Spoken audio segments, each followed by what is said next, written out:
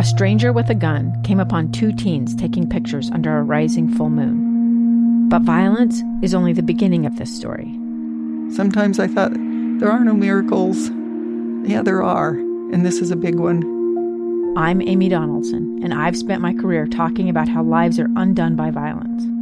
The Letter is a podcast about how lives are remade.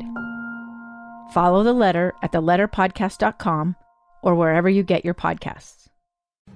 Inside Sources. Inside Sources. Inside Sources. Where KSL offers Utah deeper insights on the news. Host Boyd Matheson divides rage from reason and elevates the conversation on issues crucial to our community. On KSL News Radio 102.7 FM and 1160 AM.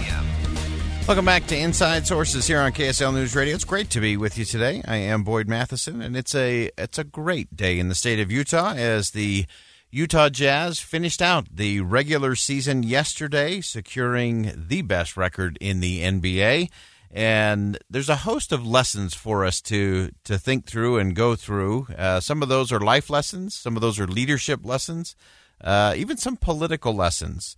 When the Jazz locked it all up for the regular season last night, I thought, there's one inside source I've got to tap into for the right lessons from just the season that was the Utah Jazz, and that's our own Alex Kirry. Alex, thanks for joining us, man.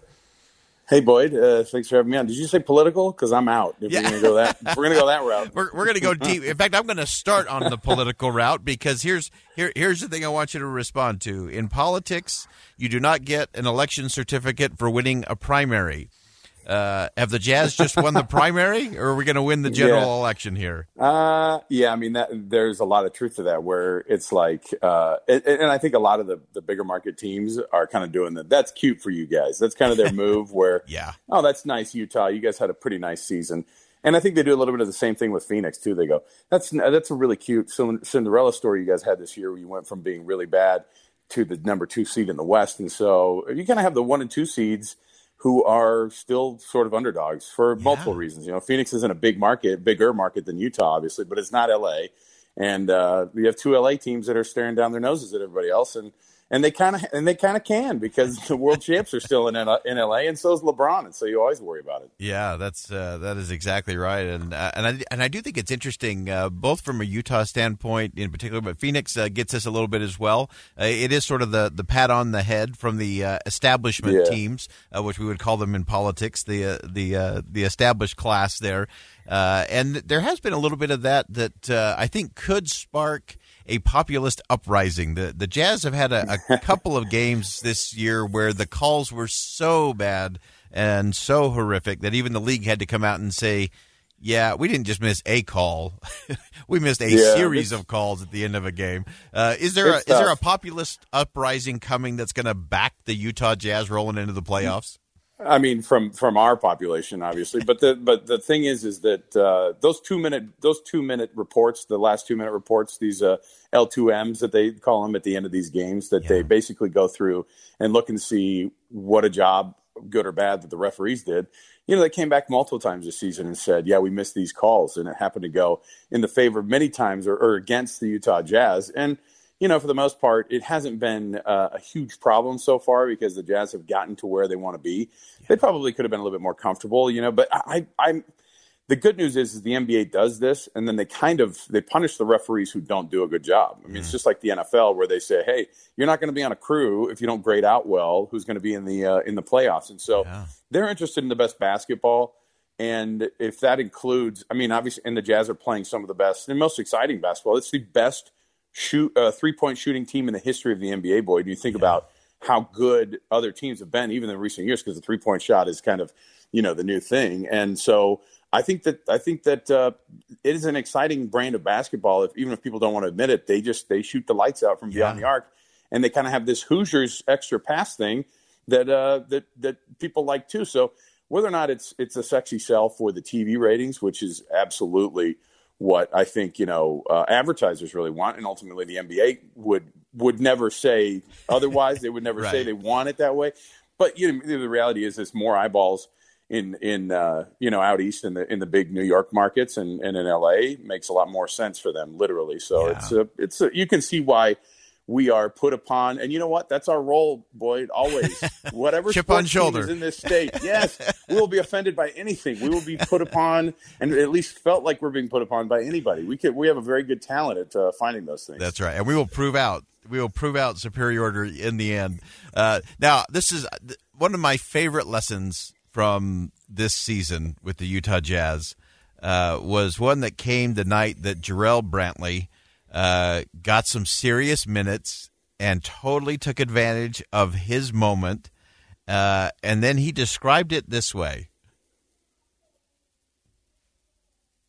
So it's special to be in that position, and it's special that my teammates and the coaches trusted me with that role and with that task. And, it's amazing. These moments are amazing. Today was amazing. So I don't know what tomorrow holds, but today was amazing.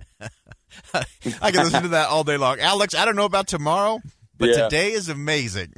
Yeah, and the NBA has a little bit less. They have fewer of these stories compared to other sports because they have so fewer roster spots that are available.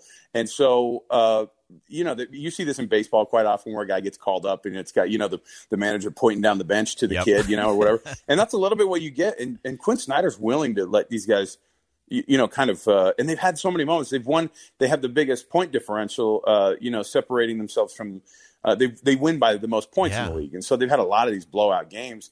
And that's when you can get guys like Brantley and Trent Forrest is the same way. Trent Forrest is this guy who comes in and they make these shots and they must be out of their minds, Boyd.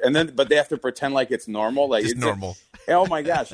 One of the coolest things, if you look for this, search it out if people haven't done it either, go on the Jazz Twitter page and they have a shot of them all in the airplane last night.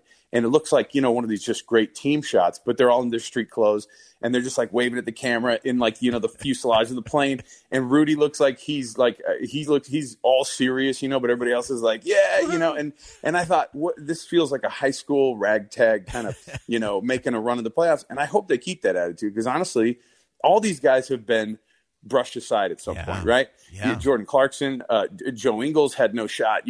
Rudy Gobert wears the number 27 because he felt like he was slighted, being picked that late in the first round. Everybody's got a story essentially about, having to pick it up again. Even Mike Conley having an amazing career somewhere else and then having to start over here. Yeah. And there's a story for all these Jazz, teammates. And I think that one of the things we do in sports, Boyd, is we think that all these guys just get along. And we found out last year that's not true. Right, obviously, even with the two big superstars on the team. But you know what they do? They work together really stinking well. Yeah. And like when they're on the court, they're total pros. Yep. And if we're going to go back to the politics game, I wish it was like that more, where it's like, we do not agree on a lot of things, but you know what we can do is we can get stuff done and we can win, and I can get you that pick and roll dunk all day. That's right. So I want to see more pick and roll dunks from like Chuck Schumer. You know there what I'm saying? Go. Like, if we can get a Schumer to McConnell to Pelosi to Biden.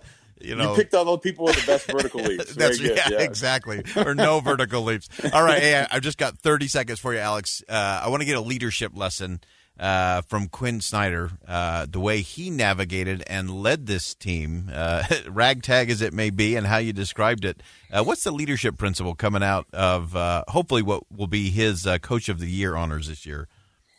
I don't know if he's going to be the Coach of the Year. He's actually not the favorite at all, right. And I think he's okay with that. And part of it is because he's not very vocal, and he's not, the team's pushing a lot of other awards. They're not pushing that one. And I think they're okay with it. They know Quinn's probably the best in the league, right? Yeah. He didn't have the biggest flip of the record. And you know what he's doing?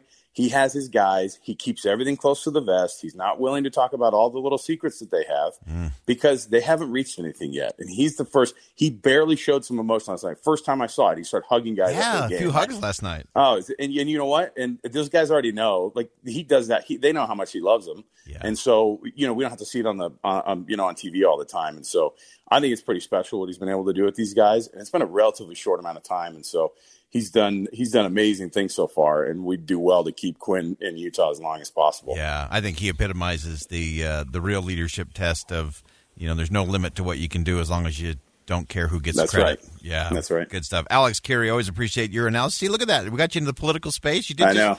I mentioned Chuck Schumer. I'm impressed. I'm out. We're gonna have you back.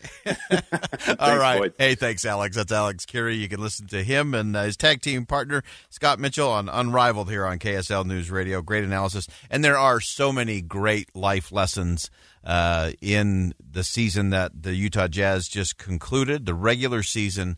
And as always, the real test is what comes next. Can you be ready for the playoffs? Can you make that run all the way to the gold ring? We're going to keep watching, and we're going to keep following it here on KSL News Radio. Big congrats to the Utah Jazz, best record in the league. And now let the games begin. We're going to step aside, final commercial break. When we come back, we're going to take one last look at the glass conversation we've been having today. Who is the person in the glass, and what are you responsible for? Find out next. I'm Dave Cawley, investigative journalist and host of the podcast Cold. In October of 1985, a woman named Cherie Warren left work at a busy Salt Lake City office to meet her estranged husband at a downtown auto dealership. She never made it home.